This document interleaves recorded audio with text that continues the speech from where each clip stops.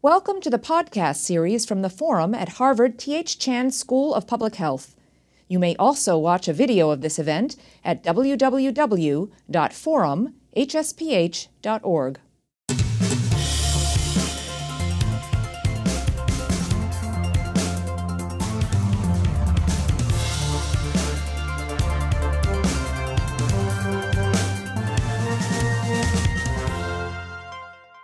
Hello, everybody, and welcome. My name is David Freeman. I'm the editorial director of NBC News Mock, which is all about science and technology, including biomedicine. Delighted to be here today to moderate this panel discussion on gene editing, which is a pretty big topic, so we've got a lot of ground to cover. We're going to talk mostly about human health applications. We'll talk about what the tools are, what does gene editing itself mean, what are the potential uses to combat various diseases, and what are the ethical implications. So the panelists here, starting from my immediate right, George Church, a professor of genetics at Harvard Medical School and co-founder of Editas and eGenesis. Flaminia Caruccia, associate professor of immunology and infectious diseases at the Harvard T.H. Chan School of Public Health. Howard Kaufman, a surgical oncologist at the Rutgers Cancer Institute of New Jersey, and a member of the Recombinant DNA Advisory Committee at NIH, National Institutes of Health. George Annis, distinguished professor at Boston University and director of the Center for Health Law, Ethics, and Human Rights at BU School of Public Health. This event is presented jointly with NBC News Digital, and the program is also part of the Andalo series on current science controversies. We're streaming live on the websites of the Forum and on NBC News Mock. We're also streaming on Facebook. And if we'll have a brief Q&A at the end, and you can email questions to theforum@hsph.harvard.edu. That's theforum@hsph.harvard.edu. And you can participate in a live chat that's happening right on the Forum site right now. So, gene editing can be a powerful tool against disease, but so far its use in humans has been rather limited. We have a clip that tells the story of a little girl in London whose leukemia was treated using engineered T cells and a tool, not CRISPR, but TALEN, as a last-ditch effort to save her life. This clip's from 2015 and is provided courtesy of NBC Nightly News. We are back with a fascinating new frontier in targeting cancer, a first success for a technique that appears to have worked in treating a little girl with leukemia. It involves a donor's immune cells that were genetically modified to fight the girl's cancer. We get details tonight from Keira Simmons. No way. It's like a dream. This one-year-old girl may owe her short life to an exciting medical advance and to her parents' decision to take a risk. We didn't see it as a tough decision. We saw it as the only decision. There was no other option. Layla was dying of acute leukemia. Her mom and dad agreed to a treatment in a London hospital never used before. It seems to have kicked her cancer into remission. So far, so good. She's just well. The technique is called gene editing. Some of the body's immune system cells are removed and tweaked to recognize cancer and attack it. When these supercharged cells are returned to the patient, they act like guided missiles, targeting leukemia without damaging the surrounding area. In Layla's case, there was no need to find a matched donor because the genetics can be modified. That's the most exciting development. It's a technique doctors in the US say could be used for other types of disease, like breast and pancreatic cancer. So that sounds pretty amazing. I wondered if you could put that in a context for us, George. Yeah, I think it's a great example. For one thing, it shows that this is a much bigger thing than CRISPR, which gets, I think, an inordinate amount of the headlines. Talons are just as viable a strategy, and that's what was used in this case. The key point is that we can now not only add a gene, which was sort of classic gene therapy, but we can also subtract or edit genes. This particular kind of cancer therapy could be highly personalized, but it also illustrates another interesting point, which is that we're getting to the point where the donor doesn't have to be matched to the recipient. That was never possible before because you couldn't edit either the donor or the recipients to be immunologically compatible. Now you can, and that opens up even further so that we can get organ donors as far away as pig to human. So this ability to manipulate the immune system through genome editing is going to be very powerful, both for this kind of T-cell therapy we saw for this little girl, but a much broader set of therapies via stem cells and pig organs. We'll talk about pig organs a little bit, edited pig organs a bit later on. Also, gene drives too. You did mention malaria. The use of gene drives as a potential tool to end insect-borne illnesses like malaria. But that's another big application for this, possibly, right? Malaria, Lyme disease, more close to home. A whole variety that are not only insect-borne but through rodents. I think we do have another clip that's up now that we can see that's about. This is a clip video from the Wyss Institute here at Harvard that helps explain how gene drives work. Historically, scientists have been able to alter the traits of domesticated plants and animals, but have not been able to do this to wild populations. Here we use mosquitoes as an example to explain why most genome alterations designed by humans don't persist in nature and how a recently proposed technology could change that. The transgenic mosquito, tinted blue, has an altered gene inserted into one of its chromosomes. When it mates with the wild-type mosquito, each parent contributes one copy of each chromosome to their offspring. Thus, only 50% of offspring will carry the altered gene, while the other half will inherit the wild-type version from both parents. Even if the altered gene doesn't reduce the likelihood of each mosquito surviving and reproducing, it may persist at a low frequency in the ocean of wild mosquitoes, or it might go extinct after several generations of especially unlucky inheritance. This process is what keeps us from altering wild mosquitoes to prevent them from transmitting diseases such as malaria or dengue. A team led by Kevin Esvelt at the Wyss Institute, the Harvard Medical School, and the Harvard School of Public Health has now outlined a way to build gene drives that can improve the odds that almost any altered gene will be inherited, potentially allowing them to spread through even wild populations. The proposal relies on the CRISPR-Cas9 system, a new genome editing technology co-developed by the same researchers at the Wyss. Gene drive mosquitoes carry both the altered gene, the genes for the Cas9 enzyme, and several guide RNAs that tell it where to cut. When passed to offspring, the guide RNAs direct Cas9 to cut the wild-type version of the gene inherited from the wild-type parent. The cell then copies both the altered gene and the drive when it repairs the damage. Because the mosquito now has two identical copies, one on each chromosome, all of its offspring will inherit the alteration in the gene drive. This same process will be repeated in subsequent generations, causing the alteration in the gene drive to spread through the population.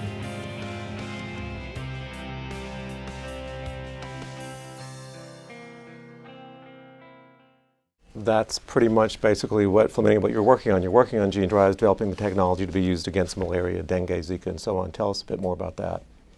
Yes, so as the clip said, gene drives are new technology based on the use of genetic elements such as CRISPR that have the ability to bias their inheritance and so to increase in frequency in a population. And we can exploit this ability of these genetic elements to spread desired genetic traits into species that, for instance, pose a threat for human health, such as mosquitoes. Mosquitoes transmit a variety of diseases, including dengue, Zika, and malaria. And malaria is the most dangerous of all because about 500,000 people, mostly young children in Africa, die because of malaria every year. And gene drives can really help our fights against malaria because they give us the possibility to modify entire mosquito populations in the field. And how can we modify these mosquito populations? We can, for instance, provide them with factors that will kill malaria parasites so that those mosquitoes will not be able to transmit those parasites from one person to the next. Or we can target the mosquitoes themselves and introduce genetic traits that induce sterility so that the reproductive output of those mosquitoes will be reduced, and eventually there will be fewer mosquitoes that can transmit the disease, and even mosquito populations can be eliminated from any given areas. And this was unimaginable or very difficult to imagine before the discovery of CRISPR and other gene editing tools, but now it's a concrete possibility that can also be used outside of public health to target, for instance, agricultural pests. There are a lot of insect pests that are a problem for agriculture, and also to target possibly invasive species such as black rats. And because it's a new technology and it's still under development in the lab, and there are still a few technical issues that have to be sorted. But also, it's a technology that poses novel risks, because if a gene drive worked, then that would mean that it would propagate through populations, and the effects would probably be irreversible. And so this obviously poses new questions in terms of a possible impact for the environment. What if we eliminate a mosquito species? What would happen to the environment, and what would happen to the empty niche? And also in terms of governance, who will have the final word in deciding whether these gene drives can be released? After all, mosquitoes don't stop at national borders, so this would have to be an international decision. Right. Well, talking about safety and the decision making, Howard, you're kind of well positioned to talk about that. You're a surgical oncologist, but you're also a member of this biosafety committee. So, can you tell us a bit about your work with the possibility of using CRISPR and other gene editing technologies to treat cancer, and also about the regulatory issues? Yeah, so cancer is a genetic disease, so that's the basic problem there. And I think that we're now witnessing a major paradigm shift in how we approach patients with cancer. Precision medicine really seeks to identify specific mutations in genes within the cancer patient, and then to either change that or to block various signaling pathways that are mediated by some of these oncogenes. And I think immunotherapy has become very well established as a way to treat cancer. And I think the little girl that you saw was actually getting a T cell, which is part of the immune system, and these now can be manipulated to be very specific for an individual, very small peptide within a cancer cell. So as these new technologies go out, and one of my areas of research interest is using oncolytic viruses, which actually use a virus to go right to the tumor cell. And these can also be used as gene therapy delivery tools. So the virus that actually just got the first approval for treating melanoma actually delivers an immune gene directly into melanoma cells. And so not only does the virus kill the melanoma cell, but it initiates an immune response. So in order to get these new technologies out there, I think it's important that there is some oversight, because for every drug that we have that treats any human disease, there's always the risk of potential side effects. And with some of the new technologies, we don't necessarily fully understand what the implications of those can be. So there can be implications to an individual patient. And in oncology, it may be easy to say the risk-benefit ratio here makes it valid to use the agent. But in other cases, there may be more widespread problems down the line, such as environmental issues or transmission from a patient to a normal individual. So to address that, I think what the NIH has done is set up what now is, we call it the RAC, the Recombinant DNA Advisory Committee.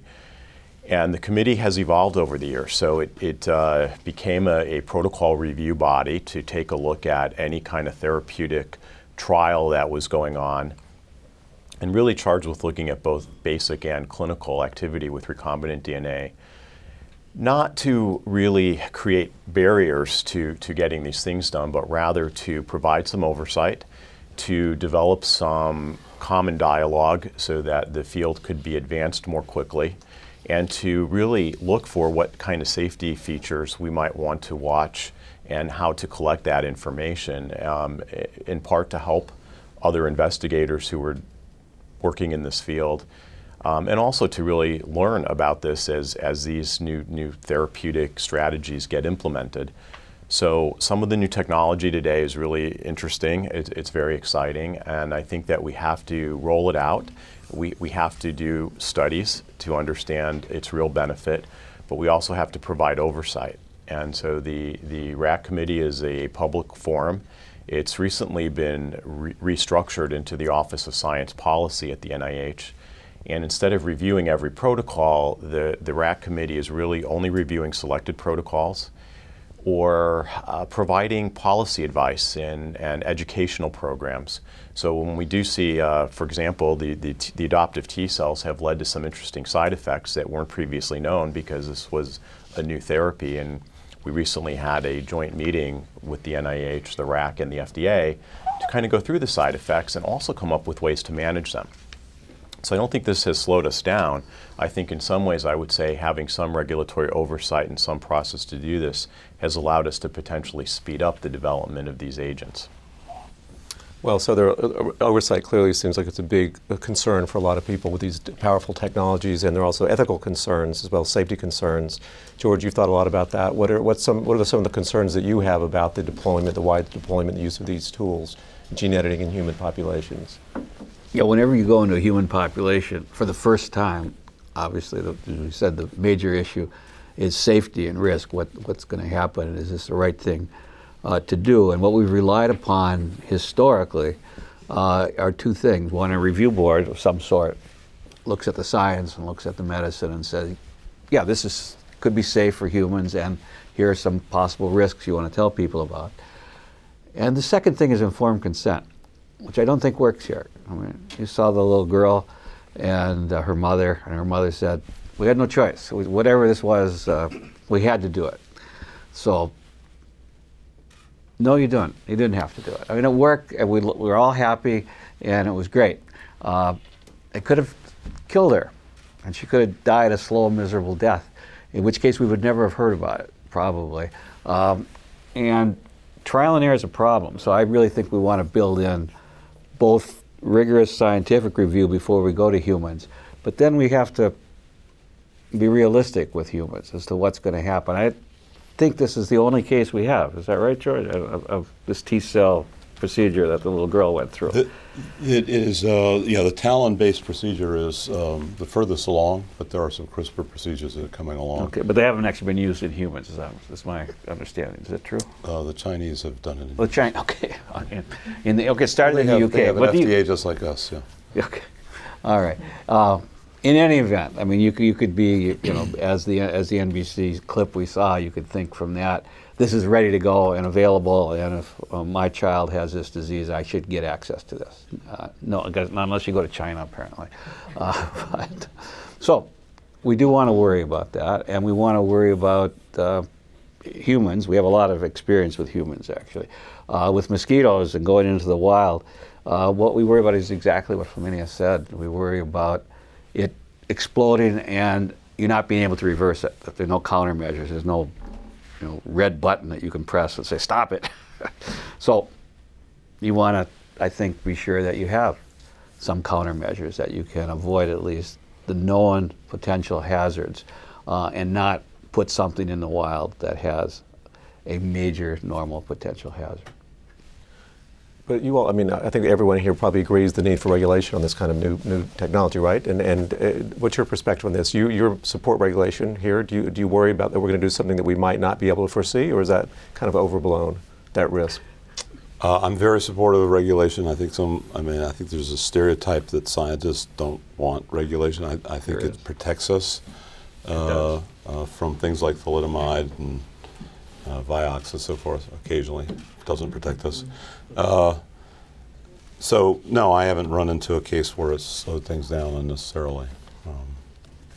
No, the British actually have the most vigorous type of oversight in genetics and reproduction, and they're much further along than we are. I mean, they wind up doing, doing cloning wasn't in humans, but they did cloning. They did mitochondrial DNA replacement. So they're more. I mean, is it? And they have very public oversight. They have debates in the parliament, and mostly the public approves of this stuff as long as it's reasonable. And that's the only question: what's reasonable? Well, the thalidomide kind of story kind of played out in England, right? So is that the kind of the origin of their concern? And is that something like one of the worst case examples, right? Right. So, well, I mean, Howard, are we well protected from RAC and other kind of biosafety groups regulation? Well, the thalidomide story is a good one to bring up, I think. So, thalidomide has anti-cancer activity. And so it was under intense investigation for a long time. And as you can imagine, trying to write a study, and do informed consent, get people to take it. Giving people thalidomide was a problem. And so I think by having a regulatory body to take a look at that, one of the things that we came up with was that there was a registration program. So as a physician prescribing it, and I did this, I prescribed the thalidomide, you had to be registered, you had to report every patient in. We were able to develop a national consent form. So the bioethicists weighed in, we made, really talked to the patients about the potential risks. Thalidomide was a pill, it's an oral agent, so if you take that home and somebody gets into it, they could potentially get exposed. So there were a lot of issues, but I think by getting together in a national forum, we were able to address that, and we successfully did the studies. Unfortunately, it didn't work at the end of the day as an effective cancer therapy, but we were able to study it. Yeah, exactly. But it's interesting, beyond this, the safety of humans who are involved in these things, there's also seems to me some other bigger kind of more existential issues. And we talked about this before, Flaminia, about the idea of with the gene drive, we might be able to extinct a species. Like you take a species that's been here forever, for millions of years, and get rid of it. Does that give you pause? Or you think that the possibility of saving hundreds of thousands of lives a year, say, to malaria, outweighs that kind of difficult question? Yeah, so it's interesting and sort of important that we are having this conversation now about the possible impact of gene drives. If you think that we've been trying to kill and eliminate mosquitoes for many decades with using very toxic pesticides, so it's great that now the possibility of using powerful gene editing is actually stimulating again this conversation about the role of mosquitoes in the ecosystem and what would happen if mosquitoes didn't exist anymore. So the beauty about gene drive is that they are species specific, so they are highly specific for the species that you want to target. Therefore, it's believed that the overall impact on the environment will be minimized by the fact that you would target only one mosquito species or one insect species at a time, contrary to what happens with pesticides or insecticides, for instance. However, the question of what would happen to the empty niche if a mosquito population was eliminated is a true question and a true concern for ecologists and environmental biologists to get together to address. And the truth is that we don't really understand enough what's the role of these mosquitoes in the environment. And therefore, if we decided to go and proceed with a gene drive that suppresses populations, then the monitoring side of the release, so what happens after these mosquitoes are released, will be really important to detect possible unintended consequences as early as possible, so that we can. But as George said, maybe it's too late at that point, right? Does that something untoward happens and it may be hard to push the red button that doesn't exist, right? Yes. So with gene drive, the problem is that if they work effectively, potentially, it might not be possible to reverse their effects. Although there might be possibilities of releasing a second, reversal drive that would prevent the first one to work, but of course there is no guarantee that would work. That's why monitoring and early action would be essential. Yeah, another issue, it's weighing all these risks against potential to save lots and lots of lives. And another thing that's come up too is a way CRISPR and gene editing is a way to solve the shortage of human organs available for donation or for transplantation. And I don't know what the number is. I think it's dozens of people die a day waiting for organs. You may know the number, but you're involved in this idea of editing pig organs so that they would be transplantable without immune response in people, basically, right? Right. You have less issues about wild release, but the same issues having to do with safety and efficacy, as you have with any drug or environmental release. But the advantage here is there are millions of people that could benefit from a safe and readily available organ donation if you can make the organs compatible and virus-free. One of the things that derailed it about a couple decades ago after a couple $1 billion investment was that there were viruses released into immune-compromised patient. We've now shown in the laboratory we can eliminate all of those viruses, even if there's 62 of them, from the genome of the pig. So that's a fairly monumental editing task we've now shown is quite feasible without causing any damage to the pig itself. And how far along is that? Would you hazard a guess as to when it might be possible to start transplanting pig organs into humans? I think there's almost all of the component changes, maybe 100 of them have been tested at this point. It's now, making that final pig strain, and probably within a year of that, could be as little as a couple of years from now, we'll be doing clinical trials. So. But you're smiling about this. What are you smiling about? People have been talking about using different sources for transplants forever. Right now, the big debate now is, can you use organs from people who have hepatitis C, right? Because we can treat hepatitis C for $100,000. So you could you could do the transplant for a kidney and cure the hepatitis C, and basically double the cost of the transplant. I mean, from a public health perspective, really you want to put your emphasis not on transplants, but on preventing the diseases that make people need transplants. I can't prevent every disease, obviously, but we treat transplants as if they're and there's nothing bad about transplants, but as if they're the most important thing we do in medicine, which is weird. I always find that weird, because historically it's always taken the sudden death of an otherwise healthy person to be an organ donor. Now we use different people for organ donors now, but to me, transplantation is always a public health disaster. Now, if it's a pig you're taking it from, then we don't require the death of a pig. Maybe that's okay. Some of you are old enough to remember Baby Faye, though, which is the only xenograft done in this country ever, with a baboon heart to a little baby who died a horrible death after that. And it was never done again. This is a trial and error type of experiment. My guess is we're going to be extraordinarily careful to do the first pig transplant. Extraordinarily careful, as we should be. I hope so. Yeah, and but it'll still be trial and error. If the first person gets a bad reaction from the pig organ, we won't do them again. What about this idea of informed consent? Because all these experimental treatments on people require, I guess, the consent of the people being treated. They do. But Howard, is it are we and George, you were talking about how the woman saying she didn't have a choice here, but she did have a choice. How do these gene editing techniques raise any new issues about informed consent in patients? Howard.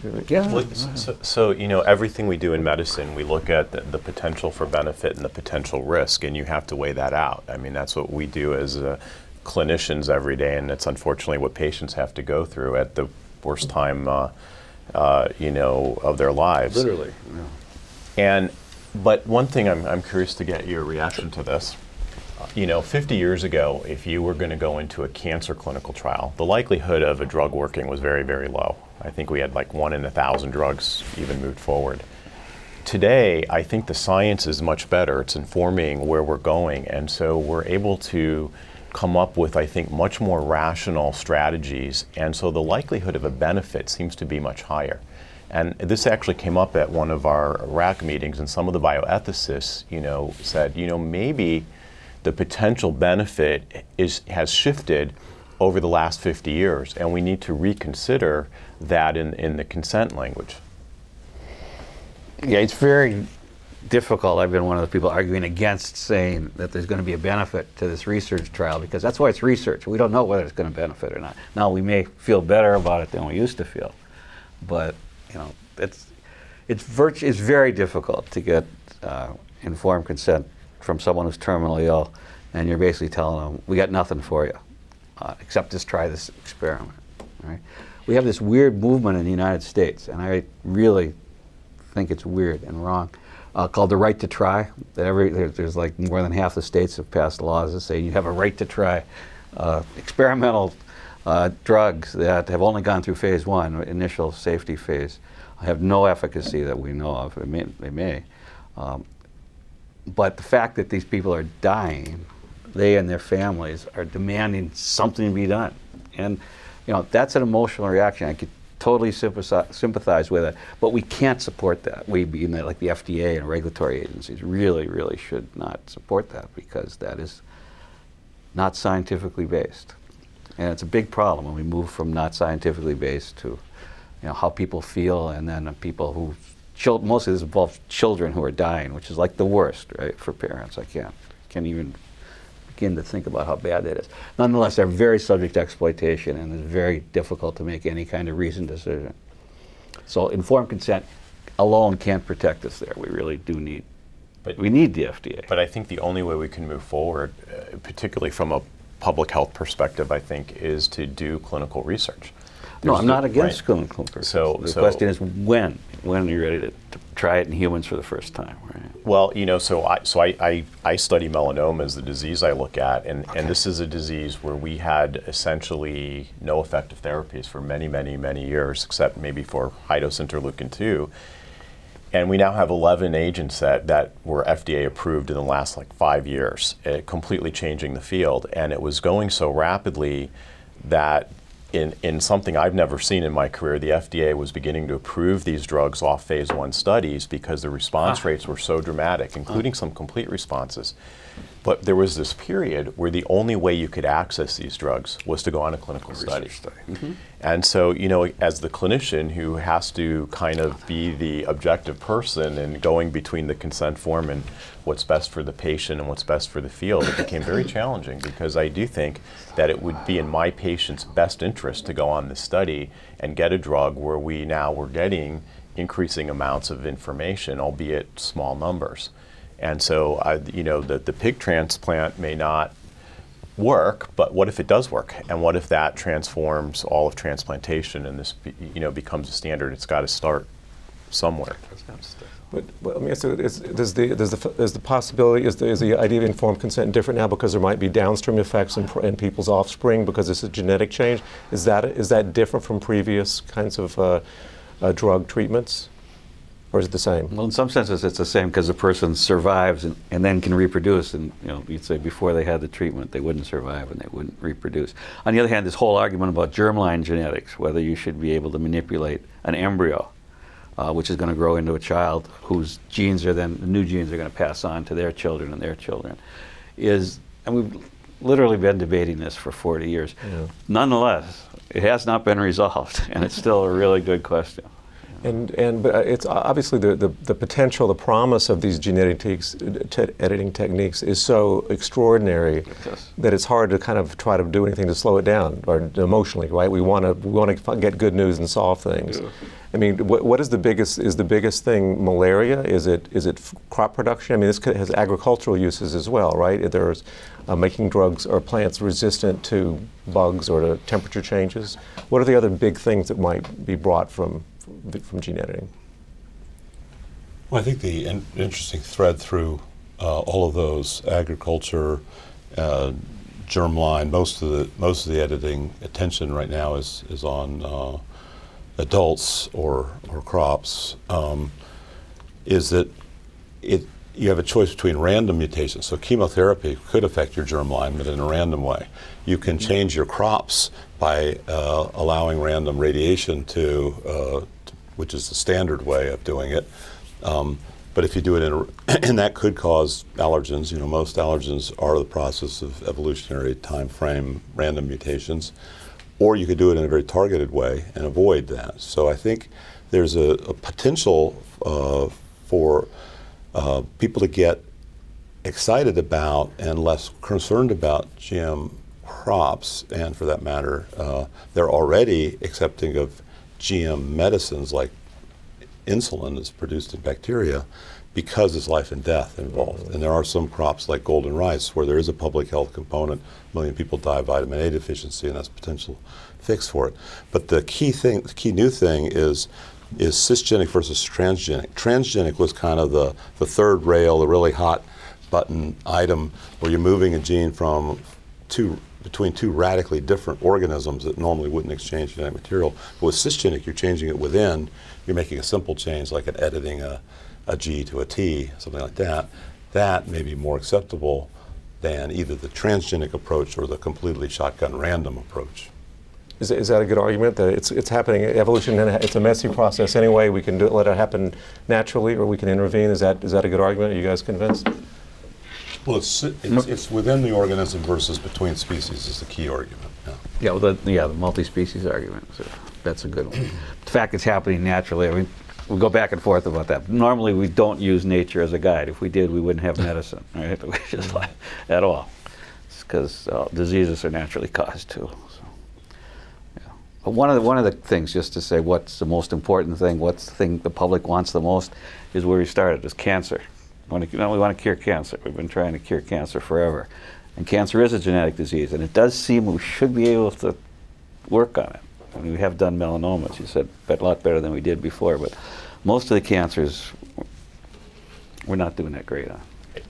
I think it is changing, though. I think we're doing better and better with cancer, and I do think that the outcome for cancer patients is the best it's ever been. And I think it's been partly because we've made advances on the therapeutic side, but also there's been a lot of work on the prevention side, not enough. Yes, there has. And these things, I think, are impacting the disease, and I think we have to continue to do both of those. And cancer, I think is a good example where you could argue that, for a cancer patient to go into a risky study, they're willing to take that chance because, these can be fatal diseases. I think when you go to diabetes or you go to other diseases that are maybe not as serious, then I think the ethical issues become more problematic. They do. But there's also the issue of making decisions based on big populations, right? So the gene drive brings up another issue, right? Who's going to make the decision to release these mosquitoes in Brazil or in Africa where malaria or Asia? Who gets to decide that? Whether we're going to do this, something might have these untoward effects, or it might save everyone's life. How do you do that? Who decides? So many of you. yes. We also going back to what George was saying earlier about transgenic versus cisgenic.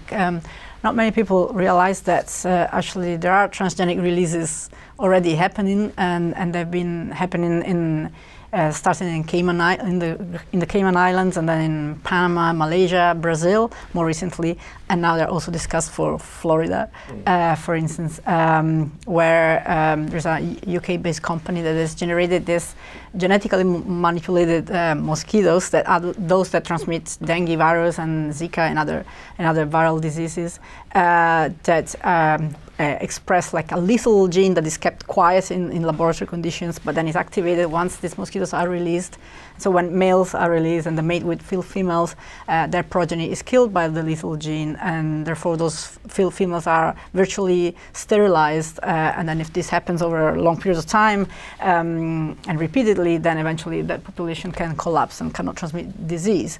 And it's been very interesting to see what happened in Florida last year during the general elections, where residents of Florida, the Florida Keys, were asked to vote on this technology, and so the residents of Key Haven, which was the location where the releases should have happened, were asked, as well as residents of the broader Monroe County. And while residents in Monroe County voted in favor of these releases, residents in Key Haven, which was the location more closely affected by the releases, voted against, which brings up also different issues of how general public perceives these technologies, but also there are genetic control strategies that are used as we speak against a number of agricultural pests, where insects are manipulated by using irradiations that render them sterile, so they're not transgenic as such, but they're genetically modified insects that then are released and to suppress field population. So these things are already happening as we speak. So I think we have some questions. We'll take some, I think, from online first, and then from the audience. Right, thank you. We have a lot of questions coming in here. So, and they're on all different topics. So let's start with this one. It's from Christopher Brown. If gene editing becomes readily available, will it be totally exclusive, only for the rich and wealthy people of the world, or will it be available to everyone, regardless of financial status? I'll take that. Sure. So I think one of the few technologies in the history of the planet that is available to everyone equally, so not nutrition, not hygiene and clean water, is and not even vaccines until they drive something to extinction. So smallpox is extinct, guinea worm and polio are close to it. And when that happens, then it is available to everybody on the planet for free in perpetuity. So I think that's an example of if malaria is something that could be extinct, even without making a single mosquito extinct, and that would be a benefit to everybody on the planet. Sounds good, but smallpox now reappears as a bioweapon. And it was the main theory how we went to war in Iraq about, because they had smallpox as a weapon. So you don't want to oversimplify it. Nobody wants smallpox. That's a horrible disease. It's a great public health victory to do that. But in fact, there are you could continue to so-called bad guys out there. You could still continue to vaccinate if you were really concerned about it. I think that's not an argument for why you shouldn't make something extinct. No. Yeah. But it's a good point. We shouldn't oversimplify. There are some risks. Yeah. But I think the other thing that people talk about is this idea of designer babies, right? That there may be a rich-poor divide. Who gets access to something to add enhance I mean, traits. the idea in general that everybody's going to have access to everything is just ridiculous. Just look at the world the way it is now. Look at the United States, which we're the richest country in the world. We can't deliver basic health care to everybody. No, there's definitely going to be a rich-poor divide in this. There's no way to get around that. But the question is, is that getting bigger, or could it get smaller? So. Could it get smaller? I mean, there are occasions where it does get delivered to everybody, or to a very large fraction of the society. For example, electronics is getting delivered to a much larger set of society than ever before. That's a great point. Yeah. Okay. Thank you. And vaccines too. And vaccines. Yeah. Great, thank you. So people are writing in, of course, about very specific diseases with questions about them. So I'll just take this one. It's from Queensland, Australia, from Jack Doyle, a year 12 high school student. What are the legalities behind using IVF to treat genetic diseases such as hemophilia? Are there any current issues with the law? If so, what are the issues? I think this question may be referring to gene editing rather than IVF. Well, you can use gene editing with IVF. Right, exactly. I think you can also use IVF. could. So I think something that's not always brought out, and maybe this is an opportunity to bring it out, is that an alternative to gene therapy in some cases is genetic counseling.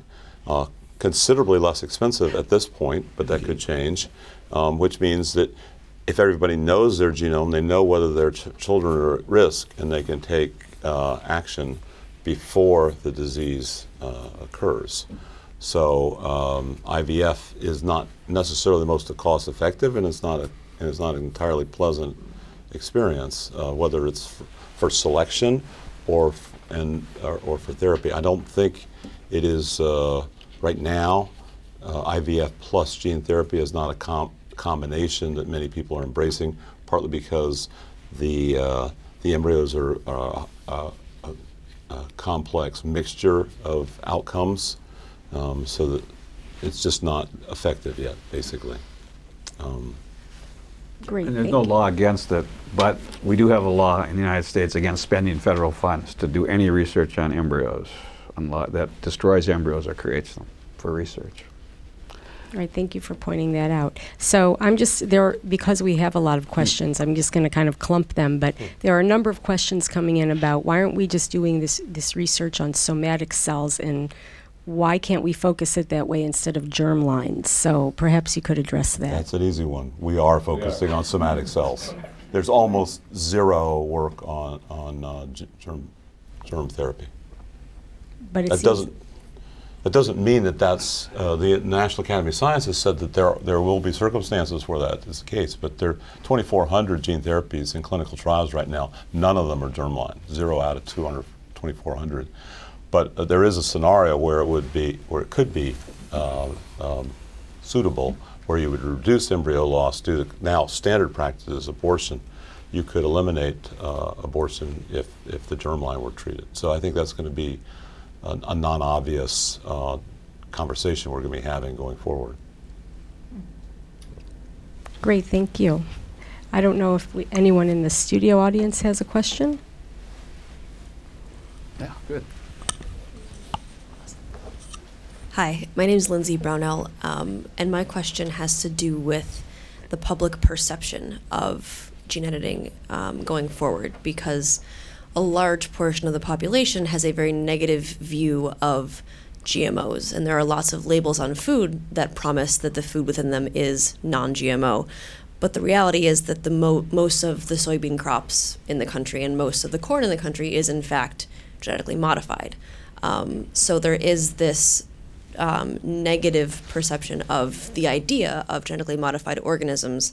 And I think that among the scientific community and people who are familiar with gene editing, that is the community that sees it as a big benefit to society. But I think sort of the initial introduction of GMOs into the public conception was negative. So how can we change that perception going forward, or how can we ensure that the public sees genome editing as a positive thing while at the same time still being aware of all of the concerns that we've been discussing today in the forum? Well, I think that the public, the same critics of I wouldn't say GMOs, I would say GM foods. The same critics of GM foods rarely, if ever, criticize GMOs used for manufacturing insulin and other human protein pharmaceuticals. So that's one positive thing. We should talk about that a little bit more, distinguish between GMOs and GM foods. I think GM foods is a particularly poor choice of battleground for technology. Because literally you go into the supermarket and you can't see any advantage to the consumer for GM foods. So any risk whatsoever, even hypothetical, raises a problem. I think where GM foods will change, and the USDA has already weighed in on 30 different genetically modified organisms that are no longer, that will not be regulated the way that transgenics are. So these include mushrooms and various plants that because they're cisgenic, because there's such small changes and they're the exactly the sort of thing you could attain by random mutation. I think that the legislative direction is to have those not regulated, and that probably worldwide, but we'll have to wait and see whether that's worldwide. And that changes the conversation in a very dramatic way. Even though it seems subtle, it changes it from the line being drawn between technology, high technology, and low tech, both of which are tech. Now the line is between sort of moving between species and not moving between species, and I think that's a big improvement in the conversation. Just real quick, I just wonder if you're talking about these kind of misconceptions that people have about these techniques, these tools. Are there other kind of misconceptions that are out in the public that you need to disabuse them of? What are the misconceptions about gene editing right now that are a problem? Well, I wouldn't say disabusing the public. I don't think you want to start with the assumption the public is stupid and But I'm saying misconceptions. Are there misconceptions? I understand, but so almost every panel, including the National Academy of Sciences, has recommended more public discussion, more education, and more listening to the public as well. And I think that's right. I think the public has to be involved in all of these decisions, and they can't be if they don't understand them. So, I mean, our education, we don't have to go back to that, but our education system is really horrible. And it's especially horrible in science. And you're not going to change that overnight, but I think you have to attack it there. It's not just people, even George, going in front of people and say, here's what science says, and this is the end of it. So just do what I say. Not going to happen.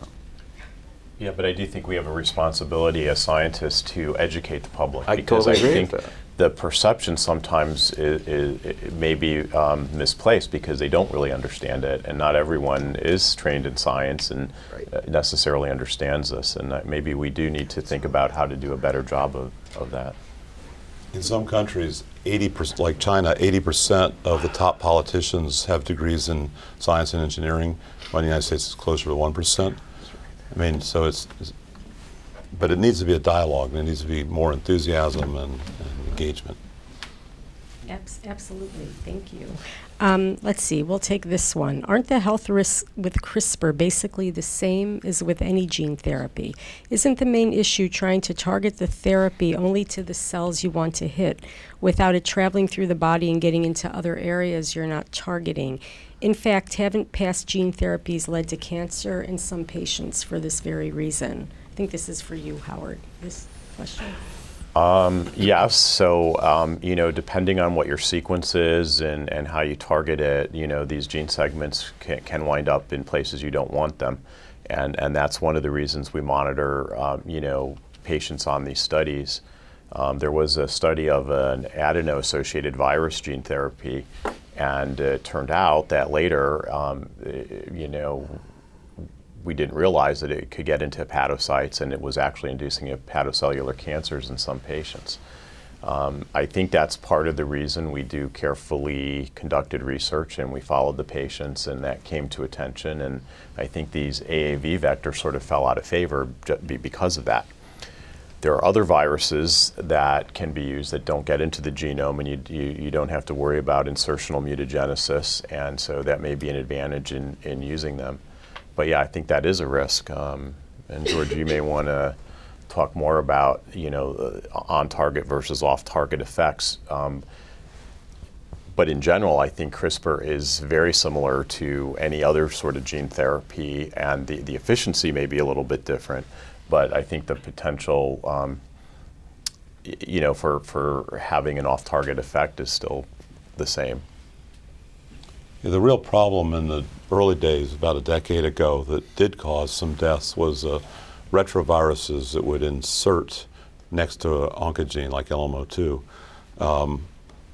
The possibility of CRISPR is that you have no insertions at all. You simply have a free-floating RNA and protein that then edit a particular site.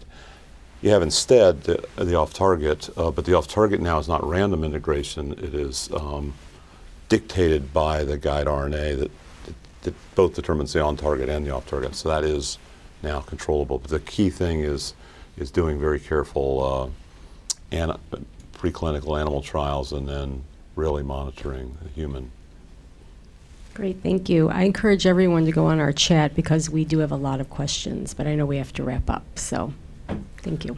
Yeah, so just got a few minutes left. So if everyone can think, what's a single policy takeaway or message that you'd like to share with thought leaders or influential policymakers? Who wants to go first? Okay. Well, my takeaway is we need more public discussion, and we need to actually plan for it and make sure it happens. And policymakers, since they generally try to get the public's favor, should work on that. I think this is an exciting time in human history when we're making big advances against many human diseases, and so now is not the time to get scared, but now is the time to step up and have more discussion and really sort out the policy and regulatory issues so we can move these things forward more rapidly. Yeah, for me, and in relation to gene drives in particular, safety is paramount, and so having a way to assess risks associated with this technology, and so having cross-disciplinary panels and committees that can evaluate each case individually, because the risks will be different depending on the organisms that we target and the way we're going to target these organisms, and that can set recommendations for key experiments that have to be provided to the general public in order to determine what are the risks associated, and apart from the benefits, I think this will be essential. Yeah, I agree that we need to have not only more discussion of the science, but also of the economics. I think one of the reasons this is an exciting time to be alive is we have exponentially decreasing costs and quality and safety. All of these are on exponential curves, and preventative medicine, I think, is preferable in many cases, as we've just touched upon. And we have to realize the revolution here is not CRISPR, it's not editing, it's not even gene therapy. It's this whole collection of being able to read genomes. It's very hard to edit a book that you haven't read. And there's a lot of things you can do with reading and genetic counseling that is less expensive, less invasive, and more better for public health, that just involves counseling and reading. So I think we're about time to wrap up. If there's anything else, I think the people who can continue this conversation on the forum website right now, which is forumhsph.org, and keep things going, and I guess do more things like this to educate the public and hold them to account. I mean, the sciences to account, as well as to applaud them for all this great stuff. Anyway, thank you very much. It's really fun talking with you guys. Thank you. Thank you. This has been a production of the Forum at Harvard T.H. Chan School of Public Health. You can find the complete video of this event and post your comments at www.forumhsph.org. Thank you for sharing the forum.